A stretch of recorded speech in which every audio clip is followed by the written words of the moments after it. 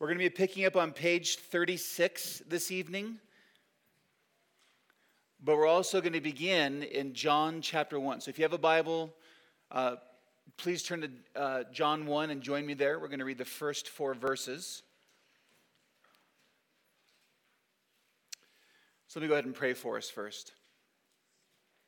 Father, we are grateful for our grandparents in the faith who labored to protect and to preserve and to promote the gospel of Jesus Christ, which isn't abstract myths, fables, and fairy tales, but the real God became a real man, lived in a real place at a real time, lived a real life, a real death, a real burial, and a real resurrection, and a real ascension.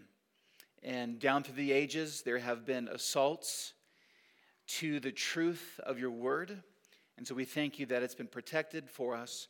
We thank you that we have access to the history to help us understand old false teachings that are simply repackaged for our day and age. And we live in a day and age where you can find all of these teachings alive and well. But we pray, and we pray knowing that the truth of the gospel will prevail. So Lord, strengthen us tonight, we pray. In Christ's name, amen. All right, so John chapter 1, verses 1 through 4, then down to verse 14. In the beginning was the Word was with God, and the Word was God. He was in the beginning with God. All things were made through him, that's the Word, and without him was not anything made that was made. In him was life, and the life was the light of men. The light shines in the darkness, and the darkness has not overcome or conquered the light. If you look at verse 3, we see this text says, all things were made through him. So this word from verse 1 is now a he. And all things were made through him positively. And without him was not anything made that was made. Okay, that's interesting language. Without him was not anything made that was made. That's the negative statement of the positive statement that came first. All things were made through him. So this word, all things were made through him, and the negative, anything that was made by him, right? Without him was not anything made that was made. Creation means something is made. It's been created. Now back up to verse 1. In the beginning was the Word was with God, and the Word was God. Here is a Trinitarian passage. We see that the Word was both God himself as well as being with God, yet there is only one God. Now, the Jehovah's Witness in the New World Translation changed this verse. Does anybody know how verse 1 is changed? Yes, Jennifer. Oh, okay, Jennifer, hold on a second. Can we have two young men to run a mic? Thank you, young man, Porter. I believe they say was a God. Correct. That's absolutely correct. So if you look at verse 1, you can see in our Bible, the last statement is, and the Word was God. And in the New World Translation, the false translation of the false Jehovah's Witness with a false Jesus, just so you know where we're going with this, they say the Word was a God, implying among many gods. We were introduced to last time together that modern day Jehovah's Witness is simply the ancient heresy of Arianism. I want to show you this. This is from a website. This is from the year 2014. It's Justin Taylor. He is a good commentator and blogger from December 18th, 2014. And the blog is entitled, How to Use the Back of a Napkin to Prove to a Jehovah's Witness that Jesus is God. And here's the exercise. So this section that you have on the screen, which is super hard to read, is simply a comparison between what our Bible reads and what their false translation reads. Here it says, as Jennifer pointed out, was a God. But if you go down to verse 3, our Bible, here's that positive and negative. All things came into being by him, the Word, and apart from him was not anything that came into being that came into being. Their translation says almost identically the same thing. All things came into existence through him. This is the Word. And apart from him, not even one thing came into existence. So one of the things that and Justin Taylor's taking this from an apologist, a guy named Greg Kokel with Stand to Reason. And he's got some good stuff. So you're going to see why this is important. He says you can take a napkin, and on the back of the napkin, you draw a rectangle, put a line through the rectangle so it makes two squares that are touching, and outside of it, it's everything that exists. So everything that exists, God exists, and created things exist. So what you do on the napkin is you write this out. Then in the left side, you write down all things that never came into being. All things, so it's a thing that never came into being, meaning it's God. Or he is God. And then you ask the person, okay, who goes into that box? And you write God in that box. But then, on the right side of the box, everything that exists. So these are all the things that came into being. So we have everything that exists. There's God who's always existed. And then everything else came into existence because of God. So all things that came into being, well, it's all created things, as we see here. You write that in there. So then you write down, you write the words created through Jesus, because John 1:3 again says all things were created through the Word, or through him. And if you're back in John 1, if you go down to verse 14, it says the Word became flesh and dwelt among us, and we have seen his glory. Glory is of the only Son from the Father, full of grace and truth. Go down to verse 17. For the law was given through Moses, grace and truth came through Jesus Christ. No one who has ever seen God, the only God, who is at the Father's side, has made him known. So the Word, that is the He, is named Jesus there in verse 17. Okay, so we put down, that's why we can say all things were created through Jesus. And a Jehovah's Witness would agree with that. An Arian would agree with that. Take a moment to point out to your guest how this illustration is structured. The larger box, again, is everything that exists. What's always existed? God. What came into being? All created things. Now, you can read this article because he gets into a lot of really helpful philosophical laws of non-contradiction and things along those lines. But the question is, the Arian, we saw last week and we're going to see tonight, teaches that Jesus is a created being. He is a lesser God. Jehovah's Witnesses teach that Jesus is a created being. He is not the eternal second person of the Trinity. So if John 1:3 says all things were created through Jesus, but if Jesus is created,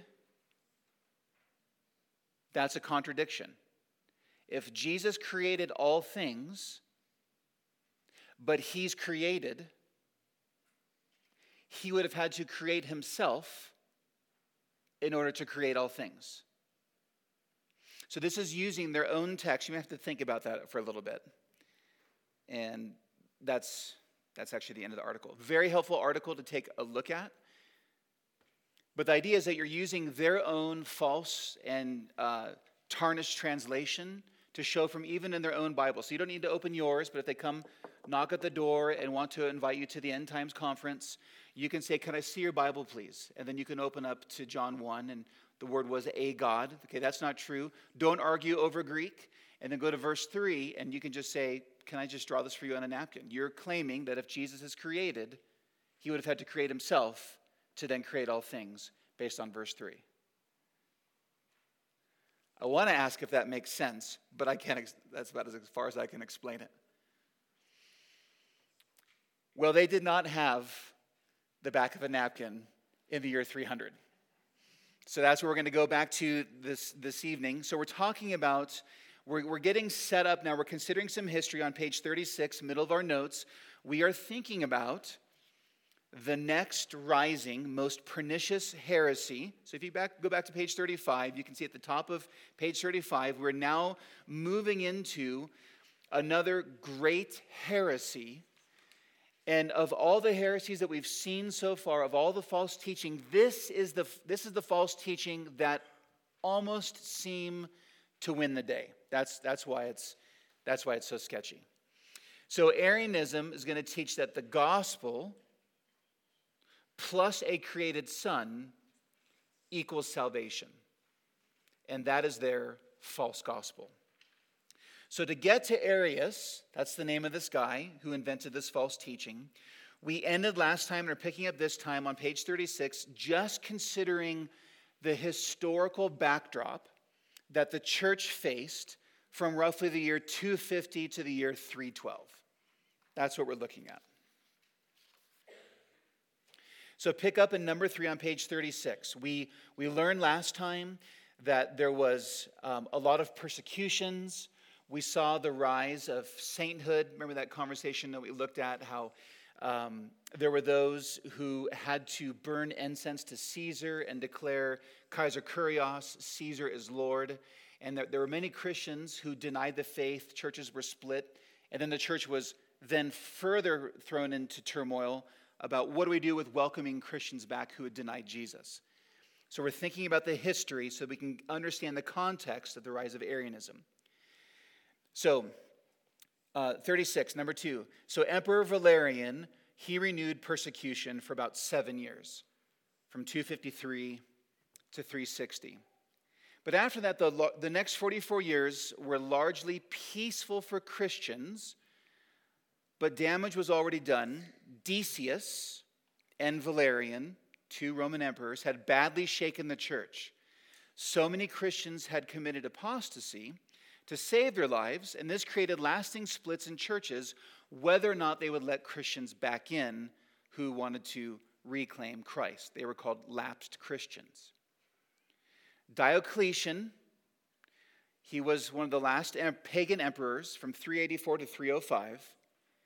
And his wife, Prisca, and daughter Valeria were considered Christians. So he tolerated Christians until, for some unknown reason, in the year 303, he instigated the most vicious persecution of Christians.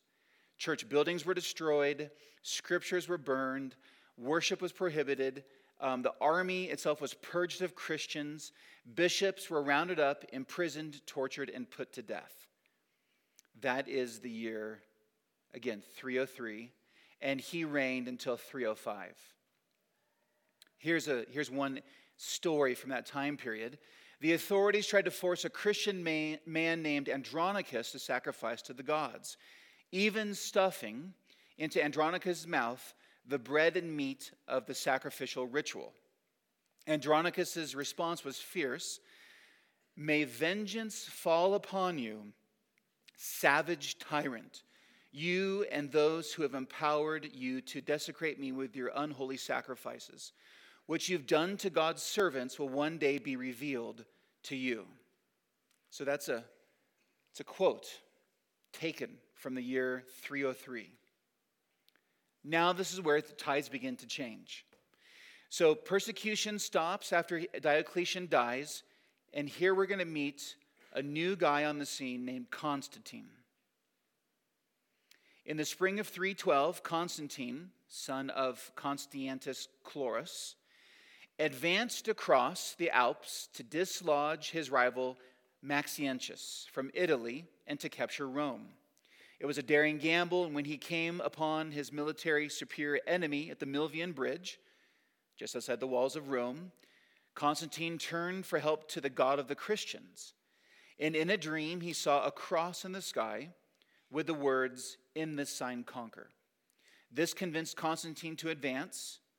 When, on the 28th of October, 312, he achieved his brilliant victory over the troops of Maxientus, Constantine looked upon his success as proof of the power of Christ and the superiority of the Christian religion.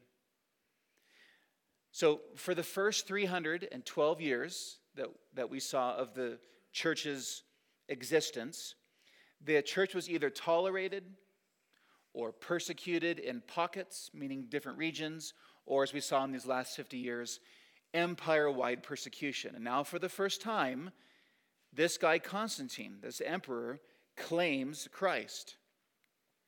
We learn that Constantine had a dream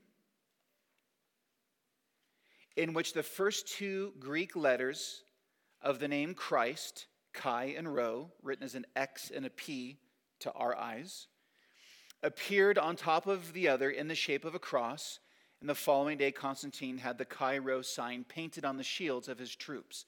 And that was actually leading into the Battle of Milvian Bridge. Some historians have considered Constantine's conversion a purely political maneuver. Plenty of paganism remained in him. He conspired, he murdered, he even retained his title Pontiff Maximus, which means that he was the head of the state religious cult. But a purely political conversion is hard to maintain in light of his public and private actions. For example, from the year 312, he favored Christianity openly. He allowed Christian ministers to enjoy the same exemption from taxes as the pagan priests. He abolished execution by crucifixion. He called a halt to the battle of the gladiators as a punishment for crimes. And in 321, he made Sunday a public holiday. And thanks to his generosity, magnificent church buildings arose as evidence of his support of Christianity. Now, here's some important details. When Constantine conquered Rome, he did not yet conquer the entire Roman Empire. It was divided in sections, basically.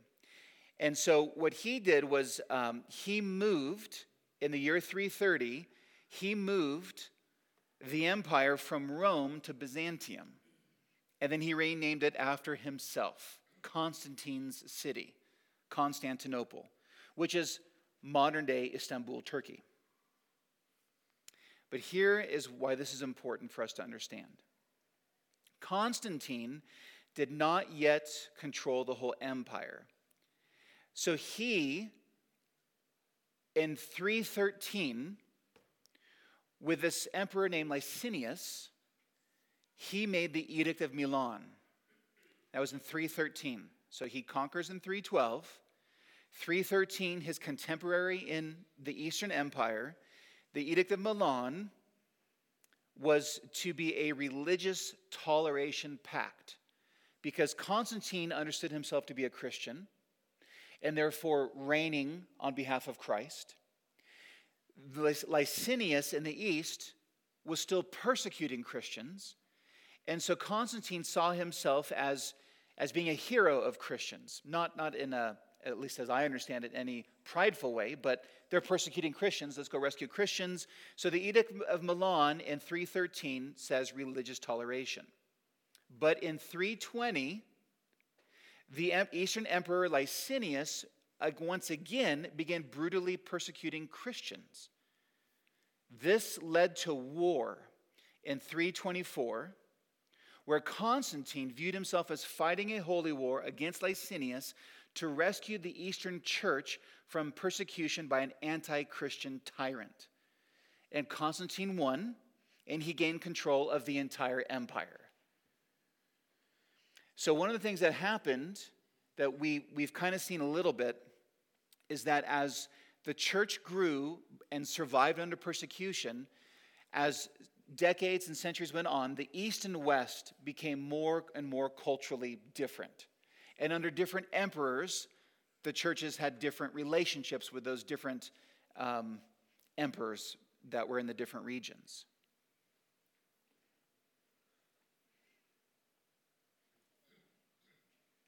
a little more details. And we're going to turn back to what happens when Constantine takes the Eastern Empire. The advantages for the church were real enough, but there was a price to pay. Constantine ruled Christian bishops as he did his civil servants.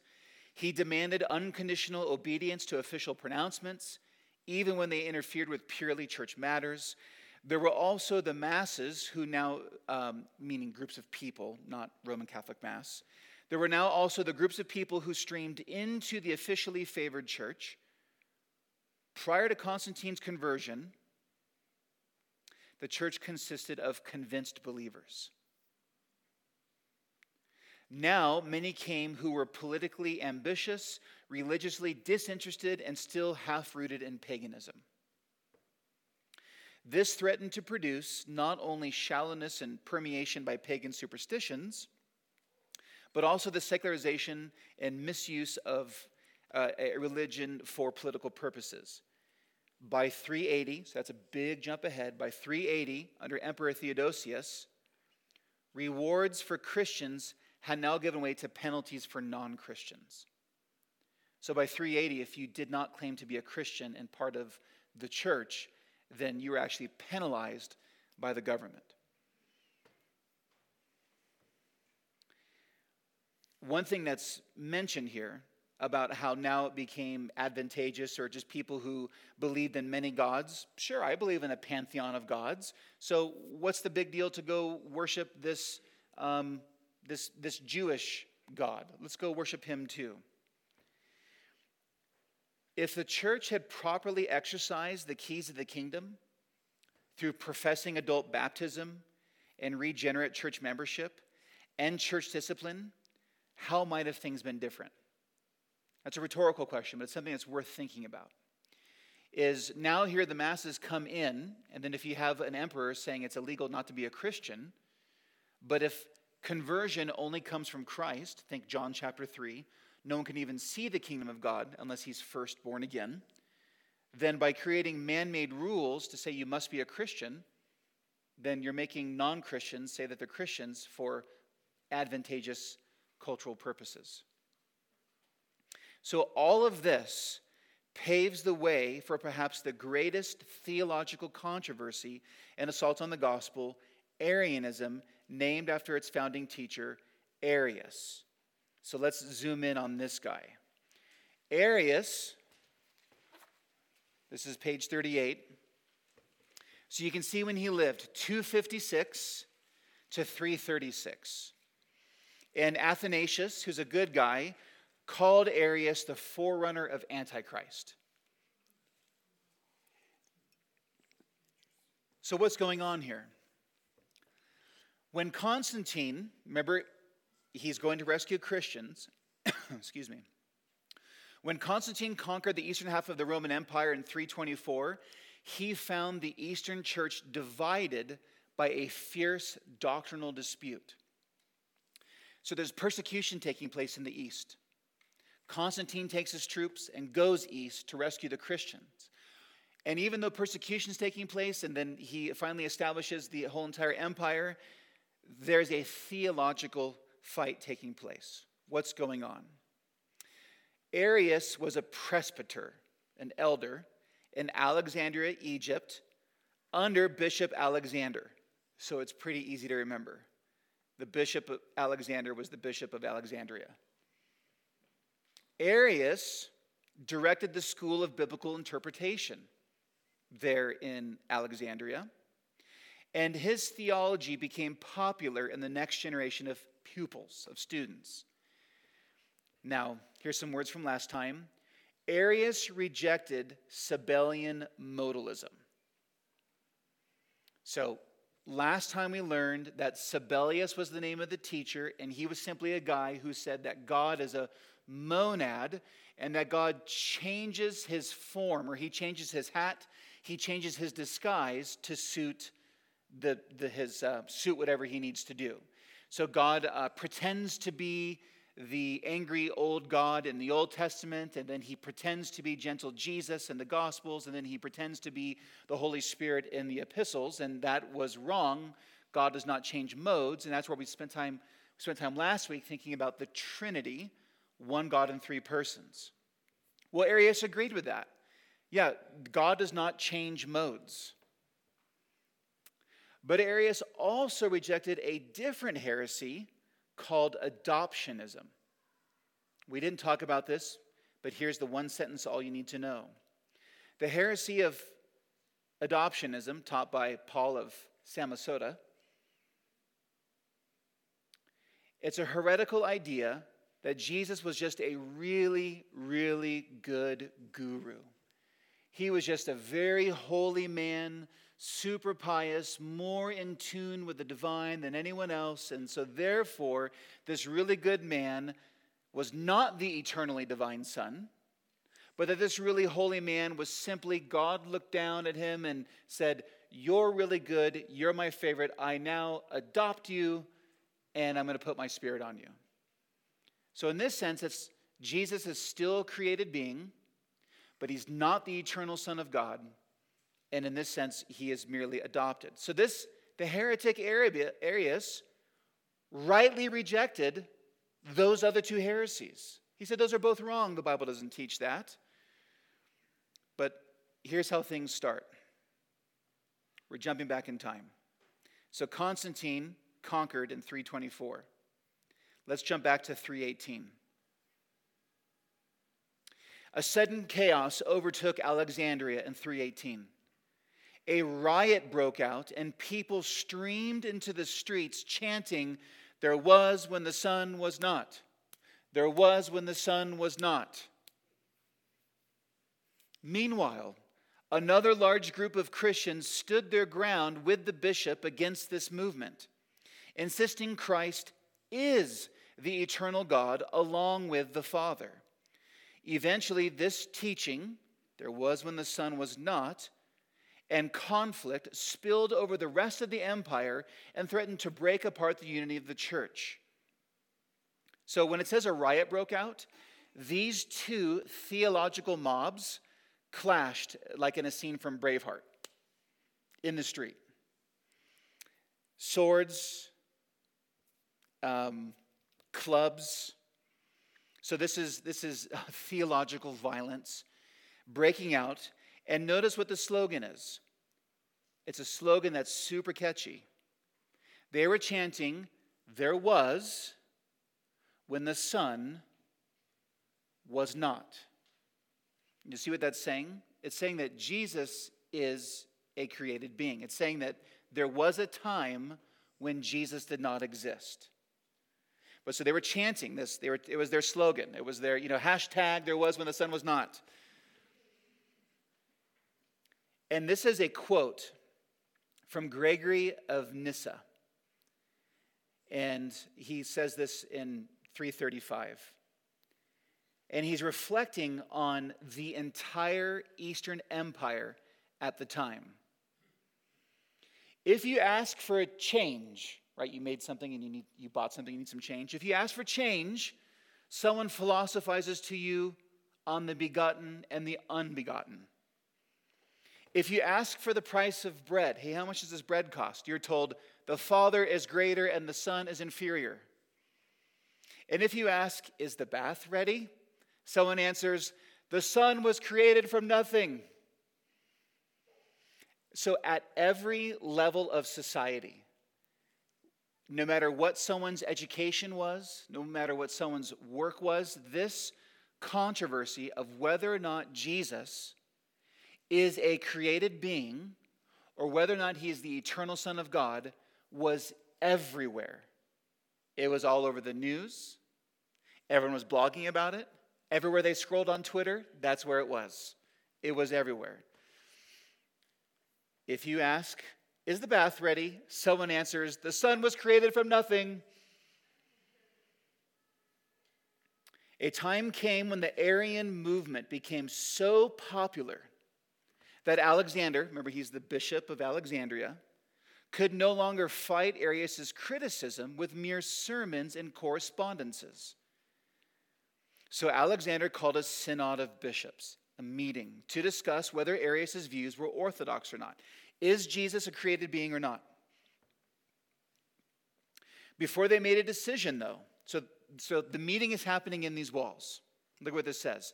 Before they made a decision, Arius rallied his followers to pour into the streets to add pressure to the leaders. So people circling the building, right? Banging on our fancy windows, making all this racket and noise. There was when the sun was not. There was when the sun was not, while the bishops are in the room trying to decide whether Arius is a heretic or not. Arius' sympathizers wrote songs to fire up the working class. So they used media.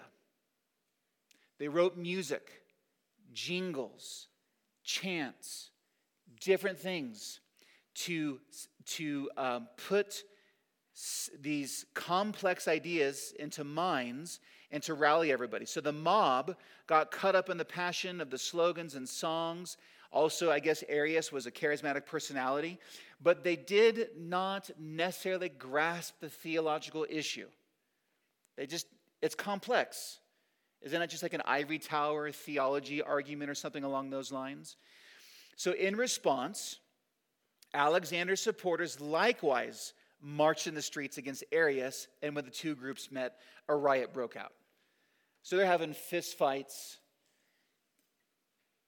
and more. So as the controversy started to spread, Alexander assembled a council of Egyptian bishops in 320, which deposed Arius for heresy. Arius, however, was not ready to give up without a fight and went to Palestine, canvassing support for other Eastern bishops. He had made a ready-made network of contacts because many of the Middle Eastern clergy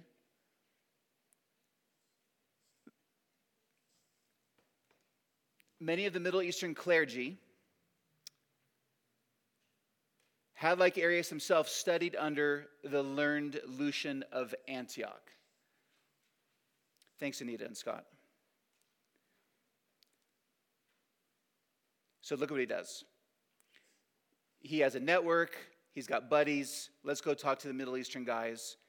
And they had all studied together under this guy named Lucian of Antioch, head of the Antiochian Theological School. You know what? I don't like this seminary. I'm going to go to the other seminary. And this guy had died as a martyr during a persecution in 312. So what Arius did was he wrote to his classmates. He wrote them a letter to the ex-students who are now presbyters or bishops, addressing them as dear fellow pupil of Lucian.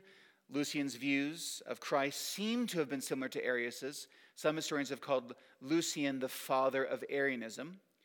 Arius's methods proved very successful in popularizing his cause, with the result that church leaders throughout the East became caught up in the dispute. So you see what's happening here? He's just, okay, I'm a heretic, fine. I'm going to go to the other side of the Mediterranean Sea, rally my buddies together. I'm going to appeal to that we were all in school together under this teacher who died as a martyr, and then he began to spread his teaching in the East. So what ended up happening is then this teaching spread all through the Eastern Empire, and bishops and elders and Christians and slaves begin to take sides either with Arius or with Alexander. Of the bishops who supported Arius, only a few actually understood and believed the doctrine that the Son was a created being. Many found the controversy deeply confusing because in some ways, Arius seemed to be closer than Alexander was to traditional Eastern theology. So there's a guy named Origen. Notice when he lives, about 100 years prior to this, 150 years prior to this-ish. And Origen was considered one of the great Eastern theologians. He had good stuff to say, and he had bad stuff to say. He was a real mixed bag on his theology. So the thing is, the Eastern bishops all had an understanding of the Bible, and they found that Arius seemed closer to Origen in his teaching. What did Origen teach?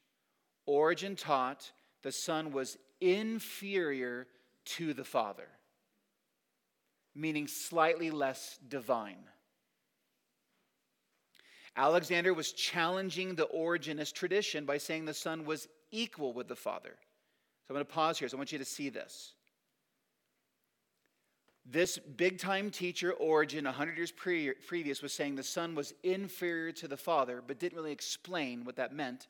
So they took it as he's less God, maybe demigod, semi-God. Whereas Alexander was saying, no, the Son was equal with the Father in possessing the full divine nature. And Arius said, you can't say the Son was equal with the Father. That you're just saying there's two gods.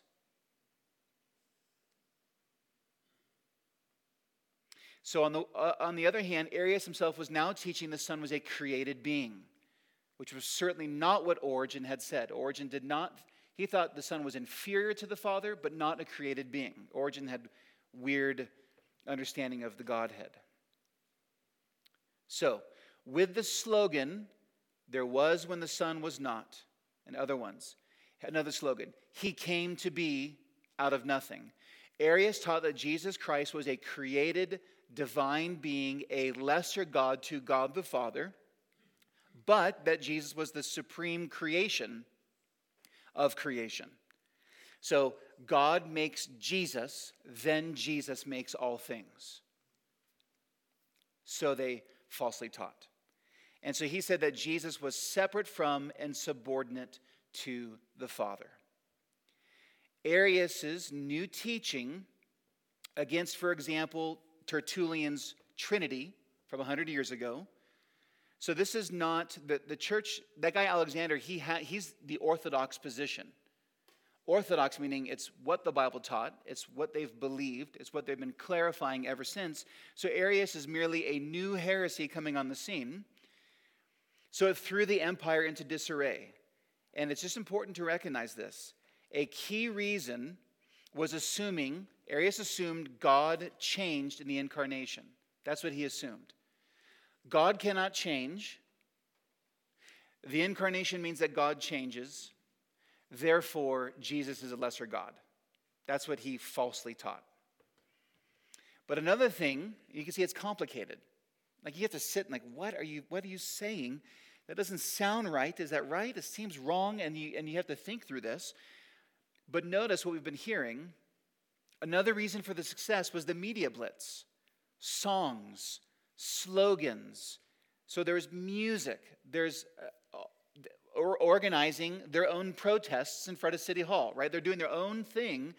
So there was a strong PR campaign that swept through the masses.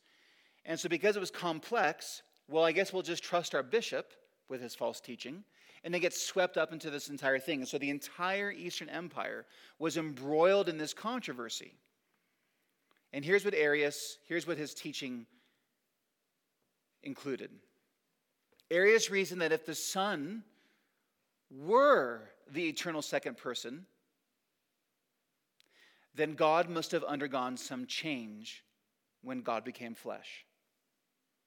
And that if Jesus died on the cross for our sins, which he did do, God would have had to suffer on the cross. So he wrongly reasoned. This is his wrong reasoning. He has a wrong starting point.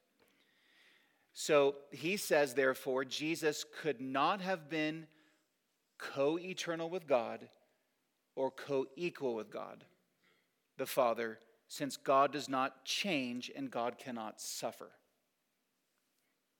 So let's just move a little bit more forward, a little bit more, and then we're going to pause.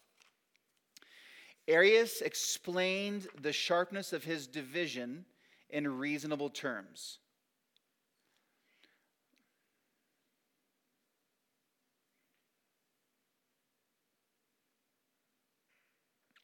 Arius explained the sharpness. For God to implant his substance to some other being, however exalted, would imply that God is divisible and subject to change, which is inconceivable. Notice that these guys weren't morons back then. I just want to point that out. We just have a tendency to think that because we live in 2023 that we're all intellectually superior to those morons that lived a long time ago. These are sophisticated, complex, very important twistings of the Bible. And remember, fake Jesuses cannot save. False gospels cannot save. So let me, you can read this. We can talk about it later. But I want to go to number 11. The Arian controversy, because that's a complex quote of his. Nope, we're going to read it. Moreover, Arius continued, the heretic, if any other being were to participate in the divine nature in any valid sense, there would result a duality of divine beings, whereas the Godhead is by definition unique. What in the world is he saying? So here's what he's saying. According to Arius, if the Father and the Son were of the same essence, it's difficult to see how in the incarnation the Father would not become changeable. Arius argued that the Son was created before time. Arius argued that the Son is not co-eternal with the Father. So here's his slogans. Arius said things like this: before he was begotten, or created, or appointed, or established, he did not exist, for he was not unbegotten. Furthermore, the Son is not of one divine substance. We're getting into some really technical language, so we're going to come back to these. But so he says this crazy language. He says, whatever this means, we'll come back to it. The Son is not of one divine substance with the Father. He is rather of a similar substance. Same and similar, your salvation depends on those two words. So if you're starting to nod off, come back. Don't let your eyes roll back into your head and glaze over. On this view, the divine qualities of the Son are derivative, meaning that the Father created the Son. Arius described Jesus. He is not God truly, but by participation in grace. He too is called God in name only. So think about where we are. Constantine rescues the Christians from persecution in the Eastern Empire, and suddenly he finds that for about the last 6 years, the entire Eastern Empire is in a theological war, literally mobs in the streets fighting each other. And whether it was a slave who drew the bath for someone else or someone who's making change, from the highest to the lowest in the empire, people were arguing whether or not Jesus was begotten or unbegotten from all time. It's a little different from our society today. It tends not to be the things that people talk about or think about or want to argue over. But that was from the slave to the courts of government. So the Arian controversy was the greatest theological controversy in the history of Christianity. It was centered on the most fundamental of all questions: who is Jesus Christ? Is he God in the flesh? Or is Jesus just a created being like you and me, just a lot more spiritual? The church had inherited from Israel its passionate belief in one God. It now had to work out how that belief in one God related to the adoring worship it offered to Jesus of Nazareth in its faith, prayers, hymns, and sacraments. And what we've seen so far over these weeks is the question doesn't change. It's still permanently printed in our Bibles. Matthew 16, verse 15, or verse 13. Now when Jesus came into the district of Caesarea Philippi, he asked his disciples, "Who do people say the Son of Man is?" And they said, "Well, some say you're John the Baptist. Others say you're Elijah. Others say Jeremiah. Others say one of the prophets." But Jesus said to them, "But who do you say that I am?" And Simon Peter replied, "You are the Christ, the Son of the living God." And so this controversy over this guy Arius is, what does it mean that Jesus is the Son of God? So the central question was how to define Jesus' special status used in the Bible: Son of God, Word, Logos, and one with the Father.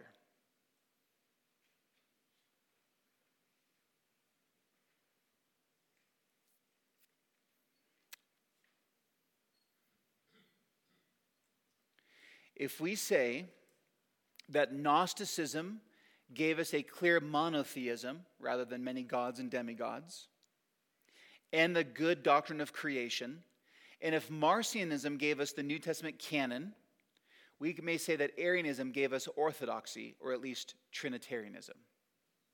So, I'm going to pause there. That's a lot. But I wanted you to try to bring us into that historical moment to understand both the political things taking place under Constantine, persecution in the East, theological dispute, excommunication of Arius. Fine, he's going to take his bags, take his ball, go home to the East, rallies the troops, spreads the heresy, and that's what Constantine finds. When Constantine gets there and defeats Licinius, the whole empire is embroiled in this controversy. So any questions, clarifications, things like that before we keep moving forward? I know that was a ton.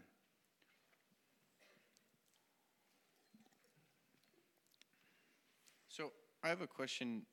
So in the 10th category, I guess, Arius is saying that he is not co-eternal with the Father. Yeah. I'm curious what he thought Jesus would be in heaven. Would he be at the right hand of God, or would that be like he's just in heaven now with like everyone else, but like slightly higher? Well, I'm not the best Arian there ever was. So, and by the way, I keep saying Arian, A-R-I-A-N, not A-R-Y-A-N, the Nazi race that they were trying to establish. Should have clarified that sooner. So when I say Arianism, that's what I'm talking about. They would have no problem with the idea, because Jesus is the Son of God, but not as the eternal second person the Trinity made flesh. He is just the guru of gurus. And so therefore, for him to sit at God's right hand, yeah, it makes total sense, because he's just the first of creation. And so I am pretty sure a Jehovah's Witness would say something along those lines. Yeah, good question, Avery. This one's a little off topic from what we've been talking about, but is okay, if I shoot you down before you ask it, we could address it later, but welcome. Go ahead. Is this split between East and West of the Roman Empire, which I assume kind of then becomes the Holy Roman Empire, is this where we get like Roman Catholic versus Eastern Orthodox? Is it that split? Yeah, that split was a slow fracture from the beginning. But scholars will say that around the year 1000, just for the sake of ease, the patriarch in the East and the bishop and the pope in the West mutually excommunicated from each other from the church, and that was it's called the schism from Eastern Orthodoxy and Roman Catholicism. But that's not going to happen for about 700 more years. Yeah, but they fought each other all the time anyways. Good question. Any other questions, clarifications, crazy language, pronunciation of names, things like that?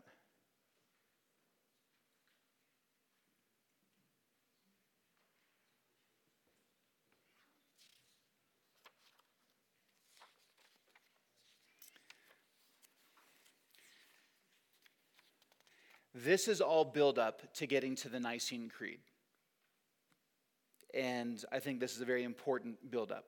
And so I want you to understand where it came from. So let's now get into, we're going to zoom in a little bit to talk about the Council of Nicaea, May 20th, 325, near present-day Iznik. I'm not entirely sure how to say it. Turkey, about 50 miles southeast from Istanbul today. It's on the eastern bank of Lake Iznik. And just so you know, the Council of Nicaea is actually two councils. The first one was in 325. The second one was in 381. So when we talk about the Council of Nicaea, when you see the Nicene Creed in our church bulletin every 4 or 5 weeks or so, we're reading the one from 381. That's the one that gets confessed. Even though the first council described orthodoxy, the Arian heresy still ripped through the Eastern Empire for over 50 years. So they needed to actually get together and in 381 for a second council. And you'll see what this means. But I want to set this up for you. I said it a moment ago, but did you know, kind of saying this tongue in cheek, your salvation depends on the letter I. The smallest letter in the Greek is what your salvation depends upon. Now, your salvation depends upon Jesus Christ. But look at what this theological battle is. They fought over a Greek word. So you get to learn some Greek tonight. The letter I, to us, is the difference between eternal life and eternal death.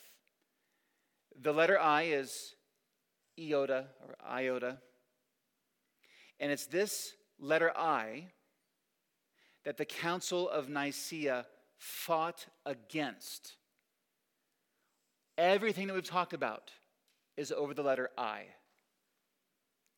And so the Council of Nicaea fought against the letter I, iota. They fought over an iota and protected us by writing the Nicene Creed. So I is the iota in Greek. Can you spot the difference? Look at this word. I'm highlighting. And look at this word.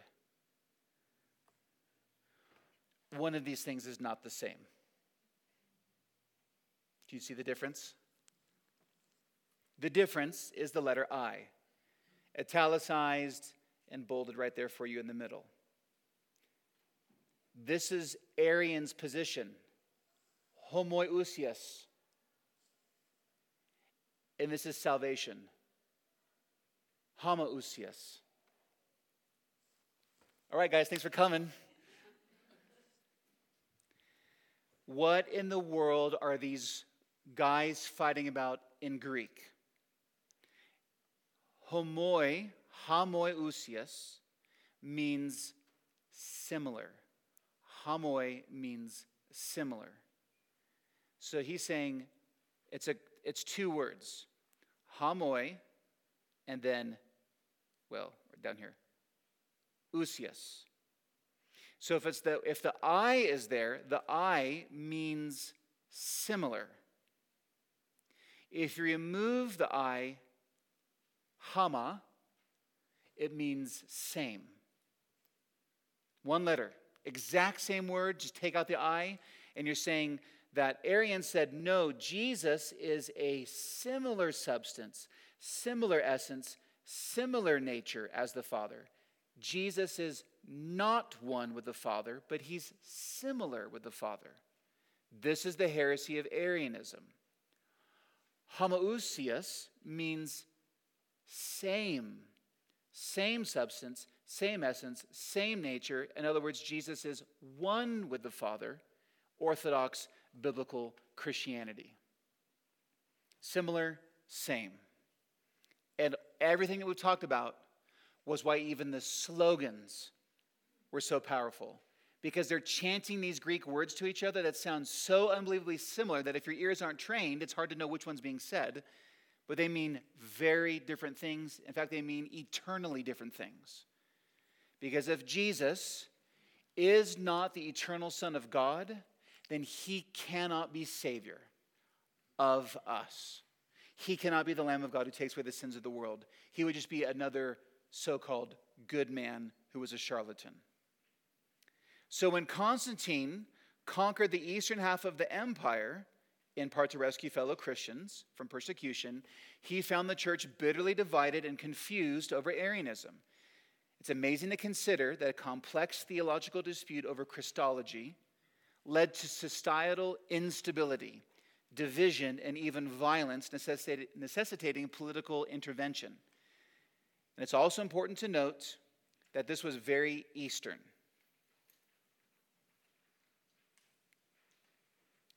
The Western Empire was solidly Trinitarian. This wasn't an issue for them. It wasn't really impacting them in the West. This was mainly Istanbul, think modern-day Turkey, Greece, across the water, things along those lines. But it's interesting to think, again, this complex theological dispute was both social and political. You can think about just all the protests we've had marched down this street and all the things going on in our cultural moment about what's causing both socio-political strife and turmoil. Back then, it was one thing: who is Jesus? Constantine recognized that the explosive issue had to be diffused. So in 325, he called for a council to meet in Nicaea. I want you to picture this. Just pause for a second. Think about this. Just a few years previous, 6 years or so, maybe a little bit more than that, we had the extreme persecutions taking place. And now suddenly everything has changed. Listen to this description. What a vivid picture that first imperial synod made. Most of the 300 or so bishops had fresh memories of the days of persecution. Many could show the scars of suffering in prison. One had lost an eye during the persecution. Another had lost the use of his hands under torture. But the days of suffering seemed over now. The bishops did not set out for Nicaea secretly, as they used to do, fearing arrest. They did not painfully walk the long miles as they once did. Now they rode in comfort to the council, all expenses paid, the guests of the emperor. I mean, just think about what a 300-year change the Lord providentially allowed to take place. And notice also, Constantine sees this, and he's probably thinking politically, can't have a divided empire, so we need to get this figured out. So he calls this council in Nicaea and invites these 300 bishops. So here's a description. This is a description written by the church historian during that era, Eusebius of Caesarea. Listen to how he describes what he saw. I think it's what he saw. What he heard. When the whole assembly was seated with proper dignity, silence fell on all before the emperor arrived. First, 3 members of his family entered in order of rank, and the others came in, heralding his own approach. These were not the soldiers or guards who usually accompanied Caesar, but friends in the faith. Then everyone stood up as the sign was given that the emperor was about to enter, and at last he himself made his way through the midst of the assembly, looking like some heavenly angel of God, covered in a garment which glittered as if it were radiant with light, reflecting the glow of his purple robe, adorned with brilliant splendor of gold and precious stones. When he reached the upper ends of the seats, he remained standing at first, and when a servant had brought a low chair wrought of gold for him, he did not sit down until the bishops signaled him to do so, and then the whole assembly sat down. So that's, if we were there, that's what it would look like. And after much debate, drafting and redrafting, this council of 300 bishops produced what's called the Nicene Creed. And we're going to see eventually, evidently, using the Apostles' Creed as the skeletal structure. And if you just look at the last 2 pages of your notes, I know it's taking a while to get here. The history is important. But this is something that you can look over. If you look at these last 2 pages of your notes, pages 48 and 49, you see 2 different charts. The one on the left, if you look at the top, it's going to show you the Nicene Creed from 325 and the Nicene Creed from 381. And we're going to go through this in depth. I just want you to see this. If you go to page 49, you'll see the Apostles' Creed, which we looked at a few weeks ago, compared to the Nicene Creed. And just see the skeletal structure that gave rise to the Nicene Creed. So you can look at that, enjoy it, and we'll come back to it. Let's just get through this first part, and I'll pause to take some questions. The council not only made the creed, but they also added a series of anathemas to the creed. Anathema means eternally cursed. and it was to them a stronger act even than excommunicating someone. So here's what they said.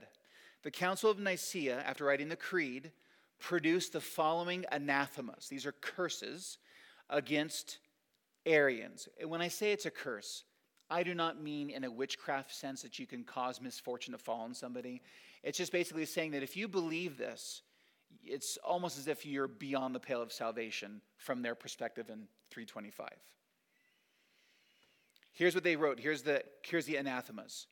As for those who say, there was a time when he, the Logos, was not, and he was not before he was created, and he was created out of nothing, or out of another essence or thing, and the Son of God is created, or changeable, or can alter, the holy, universal, and apostolic church anathematizes those who say such things.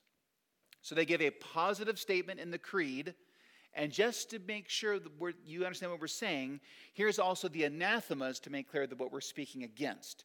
And these are all Arius' slogans. Well, Arius refused to sign the creed.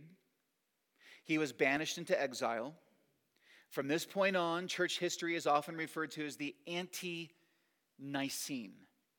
That does not mean against Nicene, it means after Nicaea. The next 50 years or so following the creed were extremely theologically tumultuous.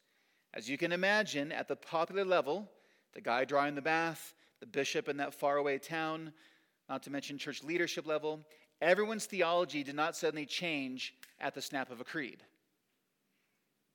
Mix into this equation political alliances, pagan emperors, and the period was a powder keg of conflict and exile.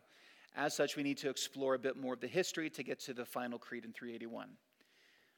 What's going on is different governors, different emperors, different various levels of leadership would rise, and sometimes Arianism was alive and well, and you would have some of the emperors were Arian, some of the governors were Arian, or some governors didn't care about religion, but had political, financial gains from bishops in the town to support Arianism and to then exile the Orthodox creed believers.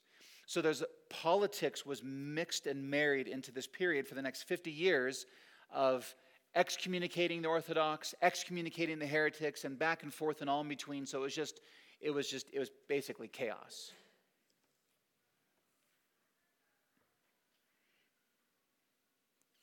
Here's a letter from Constantine. I don't know how much Constantine you've read before. Here you get to read some Constantine. This is, he wrote this to the church in Alexandria. And notice why this is important. So remember where they were. Constantine is in the east. He's in Turkey. He's by Istanbul, right? Constantinople. Remember where this all began? Alexandria, Egypt, with Alexander the bishop, who was defending orthodoxy at the time. By this point, Alexander may have died at this point. He was an older man. Well, listen to Constantine's letter. To attain this goal instructed by God, I assembled at the city of Nicaea most of the bishops with whom I undertook to investigate the truth, rejoicing greatly to be your fellow servant with them.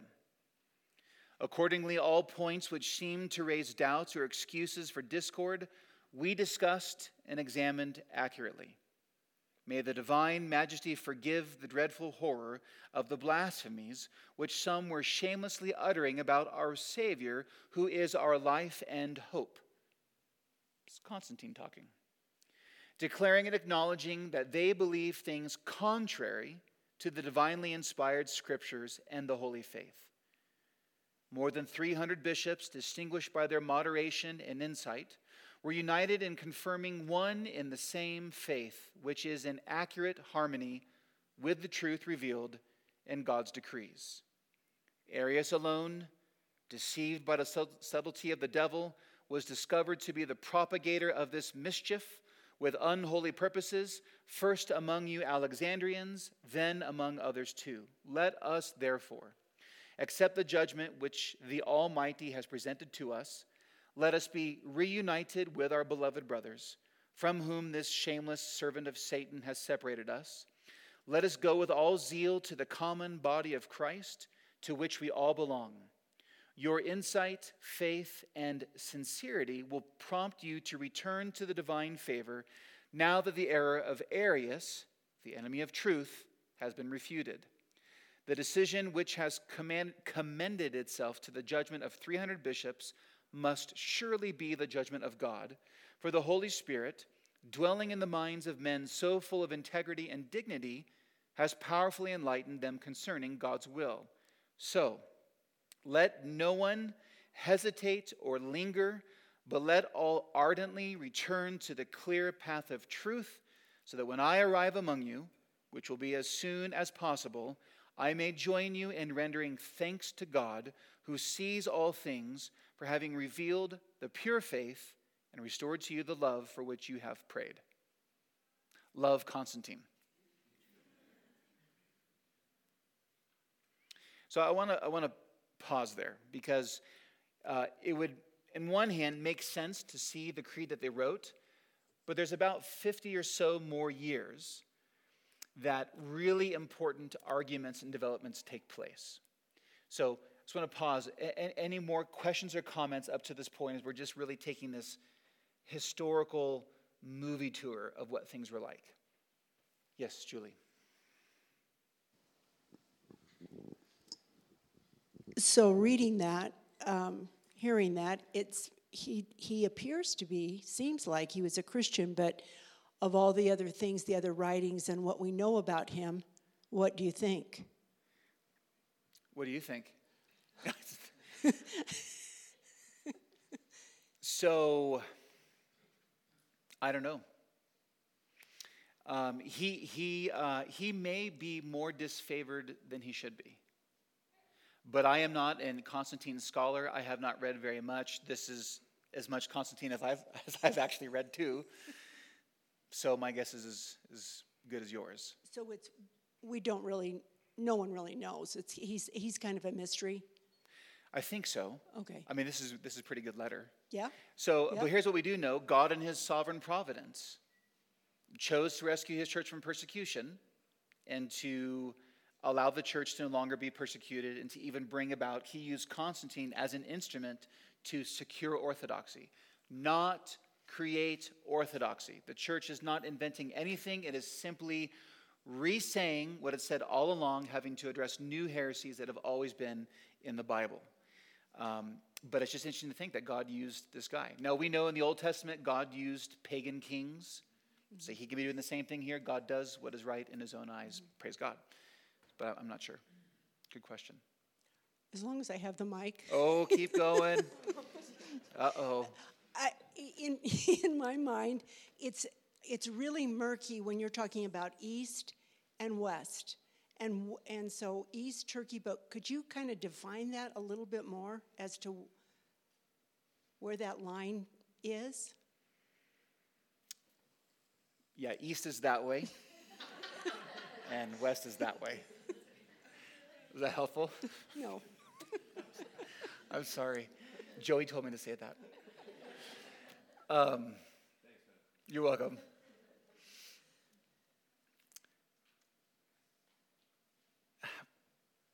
If you can picture Italy, if you have a Bible, you can open up to the back of your study Bible and see all the maps, and that will kind of help you. That's probably better. It would take a little time to bring something up right now, but to bring up a map between the East and the West. But basically, you can consider Rome, consider Italy, the boot in the Mediterranean, stomp in the water, as the center of the West. So then when you move east from the West, you start moving along the Mediterranean Sea. And when you start getting into Greece in that area, look in the back of your Bible. I'm just going to start making stuff up. It's a good question, though. I even thought about it today. I should bring up a map and have it here because we're talking about all this stuff. Yeah, those are the not expensive Bibles. Oh, he has a Any other questions? No. Yes, Craig. The two schools, Alexandria and Antioch, Yeah. what was the nature of the relationship to one another? Good question. They usually changed with every new bishop. So sometimes there was theological disputes such as this. This soured the relationship. And as we see time develop and get into the later creeds, we're going to see that there's very sharp divisions between those two centers of Eastern Orthodoxy, so to speak. Does that kind of... Yeah, They did not go on picnics with each other. yeah, that's the nature that I perceive, that they were somewhat in conflict with one another. They were competing with one another. Yeah, and sometimes you could have, sometimes it was theological competition. A lot of times it was political competition. And also a lot of times those were mixed together. And sometimes it was rival for who was the superior religious center, who had the better teachers and library and all those different things. They whatever you could fight about, they fought about. Is it true that the early Roman method of interpreting the Bible allegorically came from Alexander? I think it came from Origen. Origen had a fourfold interpretation of Scripture. Who was from Alexander? You're probably right. Yeah, Was he? I think so. Craig is right. Yes. Maybe. Perhaps. I think so. I agree with Craig. Not a question. And I don't know I'm 100% right, but I think if you study a little bit, the Rome was more genteel in providing leadership. The other two that you were talking about, the East, were always in conflict with each other. I think I'm right. And like what you said, it could be political, it could be whatever. But I think that's right. Yeah, so so Jerusalem, Antioch, Alexandria, Egypt, and Rome. Those four locations were the four seats. So the bishops who were in those areas in the east were called patriarchs and pope in Rome. And early in those first, especially when the church was being persecuted, those first few centuries, they understood that they were brothers and sisters in Christ for the most part. But you have radically different cultures, you've got different languages for the most part, and you also have different understandings of theology. The guy in Rome always thought that he was the best, and so he was the first among equals among those other three centers. And they were kind of always vying for, well, no. Paul came here. Well, no, John went there. No, Peter died there, and for who was best. Yeah, it was, they were still, some of them weren't saved, some were saved, but they were still men in the middle of their sanctification and had sin in their life too. So it wasn't, they weren't singing Kumbaya. Yes, Rachel. Oh, you have a mic? Her. I feel like my question might be a little more simple. But with the different heretics and Arius specifically, what is their motivation? Like, does he really believe in this theology, or is it just like a political or like a power grab move? Yes. So what's interesting is I don't want to create sympathy for heretics, but I'm going to create sympathy for heretics. So Arius really believed what he was selling. He thought he was right. The problem was he became a heretic once he was confronted with the truth and said, no, my way is the right way and you all are wrong. And then it's when someone's confronted with the truth, then you see, I mean, it's probably a mixed bag. I'm sure it's pride. There could have been power, politics, all those things in there. But if you read through the New Testament, right, we know that there's false teachers, false prophets, false brothers, wolves, there's lying spirits, Satan masquerading as an angel of light. So we have this taxonomy of people who are actually claiming to be Christians and in the church, but they're false. And they could be a false teacher, prophet, apostle, or brother, or wolf. And a good question, so if you read Corinthians, it talks about how Satan can take people captive to do his will. So some of these heretics, I suspect based on that, were well-intended and being led by Satan to get our doctrine of Jesus off by one hair's breadth and to make it so confusing that your head spins to get us into a false Jesus. And so they may not know they're a heretic. Arius was exiled and he kind of goes off the scene eventually.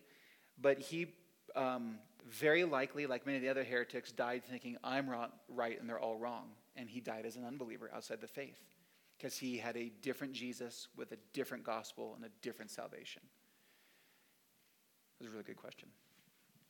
So it's kind of sympathetic for these guys, which is important for us as a church body to always be on guard with teaching. We've talked about gospel matters, church matters, and conscience matters. When you get into those gospel matters, we have strong, broad shoulders to stand on through the centuries of people who've had to fight questions and controversies that we haven't even thought about to clarify our doctrine of Christ. And I know it seems that it gets really technical, and part of the technicality is they have weird names in weird places using weird words from our perspective. But it's really important because everything is just regurgitated and repackaged today differently. So it's good for us to know what it was then to be able to spot it now when you drive through Sedona. Yes, Anita. So you're pointing out false teaching in the Bible and false teachers in the Bible, and they were teaching this. And Peter would have been a false teacher, but he repented. Like Arian didn't, but Peter did. Right, so Galatians, Peter gets swept away with the Galatian heresy, which was the very first thing that we looked at, the Judaizers who said that salvation was gospel plus something I do equals salvation. And at that point, it was, you must be circumcised to be saved. So Peter gets swept up in it. And so the difference between Peter, and thank God for Peter, because that means that when we all, because none of us has perfect theology, so wherever I have theological errors, when we find better understandings of Scripture, so when Paul confronted Peter, you are a hypocrite, and Peter repented, that's what unhereticked him, if that makes sense. And so that's a key thing for us to recognize is that people can get swept away into false teaching for whatever reason, but when we're confronted with the truth, it might take a minute to wrestle through it, and by a minute I mean like a while. But once someone says, you've told me that what you think is the truth, but I deny it, no, there's no Trinity, then I'm a heretic. I was just going to mention John MacArthur too, because it wasn't Arianism, but it was something else. Something about Jesus wasn't the Son until he was incarnated or something like that. And something like that. I don't know what it was, but he also repented of MacArthur did? MacArthur publicly repented of believing, he believed that Jesus had always been, that he was always part of the Trinity. So it wasn't Arianism, but it was like that Jesus didn't submit himself to the Father as a son until he was incarnated or something like that. So I've never heard that, don't know anything about that, but you might be talking about a current Trinitarian controversy called the eternal subordination of the Son. But you don't know, I don't know, but that's a really interesting thought. What else? Any other questions? We just have a few minutes left, so don't want to go too much further.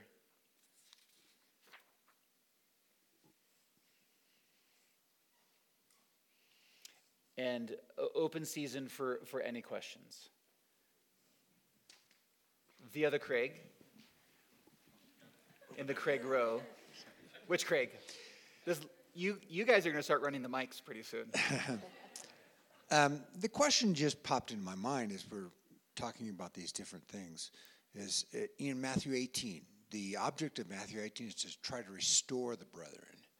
Was there an attempt to restore Arius?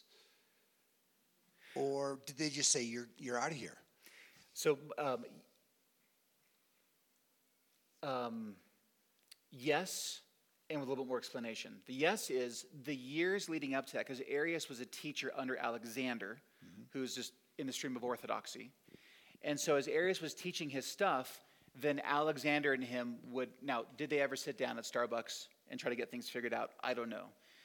But what they did do was there was counter-teaching, counter-messages, so it was kind of a public, it became an increasingly public dispute.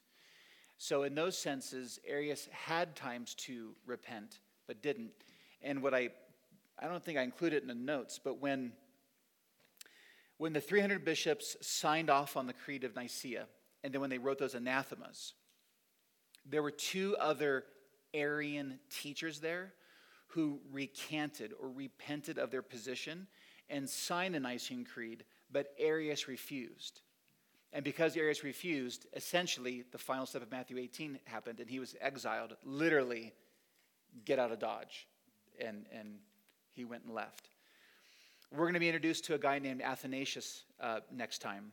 And Athanasius, I think he was exiled 8 times, 7 times, total of 17 years, not counting the 6 times mobs broke into the city to go kill him. But he is the stalwart defender of Orthodox faith for these next 50 years.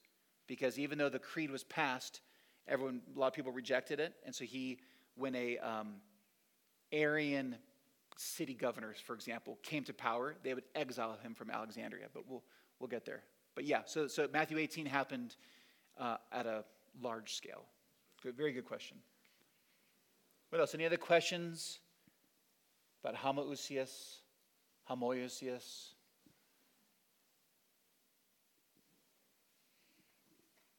So tonight and probably next time are going to be a little bit less interactive because I'm giving you this history, so more monologue on my part.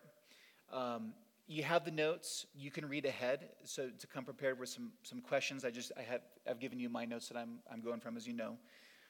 But we're going to start getting to some complex Greek. And so I would encourage you to read ahead because your head's going to spin, but stay with it and kind of read it a few times because it's a really important distinction that as you understand this, it's actually going to help clarify who God is and I think increase your worship and your appreciation for the mystery of our one God in 3 persons, Father, Son, and Holy Spirit. So I'm going to go ahead and close this in prayer, and then I'll hang out here and until youth group's over and answer any questions or anything that you guys have. Let me pray. Father, we thank you for your word. We thank you for the church. We thank you for the truth. Jesus, you said in John 14:6, you're the way, the truth, and the life. No one comes to the Father except through you. But it matters knowing who you are. And the enemy of our souls has done everything in his power to sow all kinds of wrong seeds in the soil of the hearts of humanity, to sprout up false teachings and more, to get us away from you. I thank you, Lord, that we can have a granite-like confidence in our understanding of your word because we are not inventing truths. We're mining the truth from your word, checking it with our grandparents in the past, and declaring it in the present. So, Lord, strengthen our faith. Build your church. Magnify Jesus. Send your Spirit to accomplish your purposes, which we pray is the lost being saved and your church built. Pray this in Christ's name. Amen.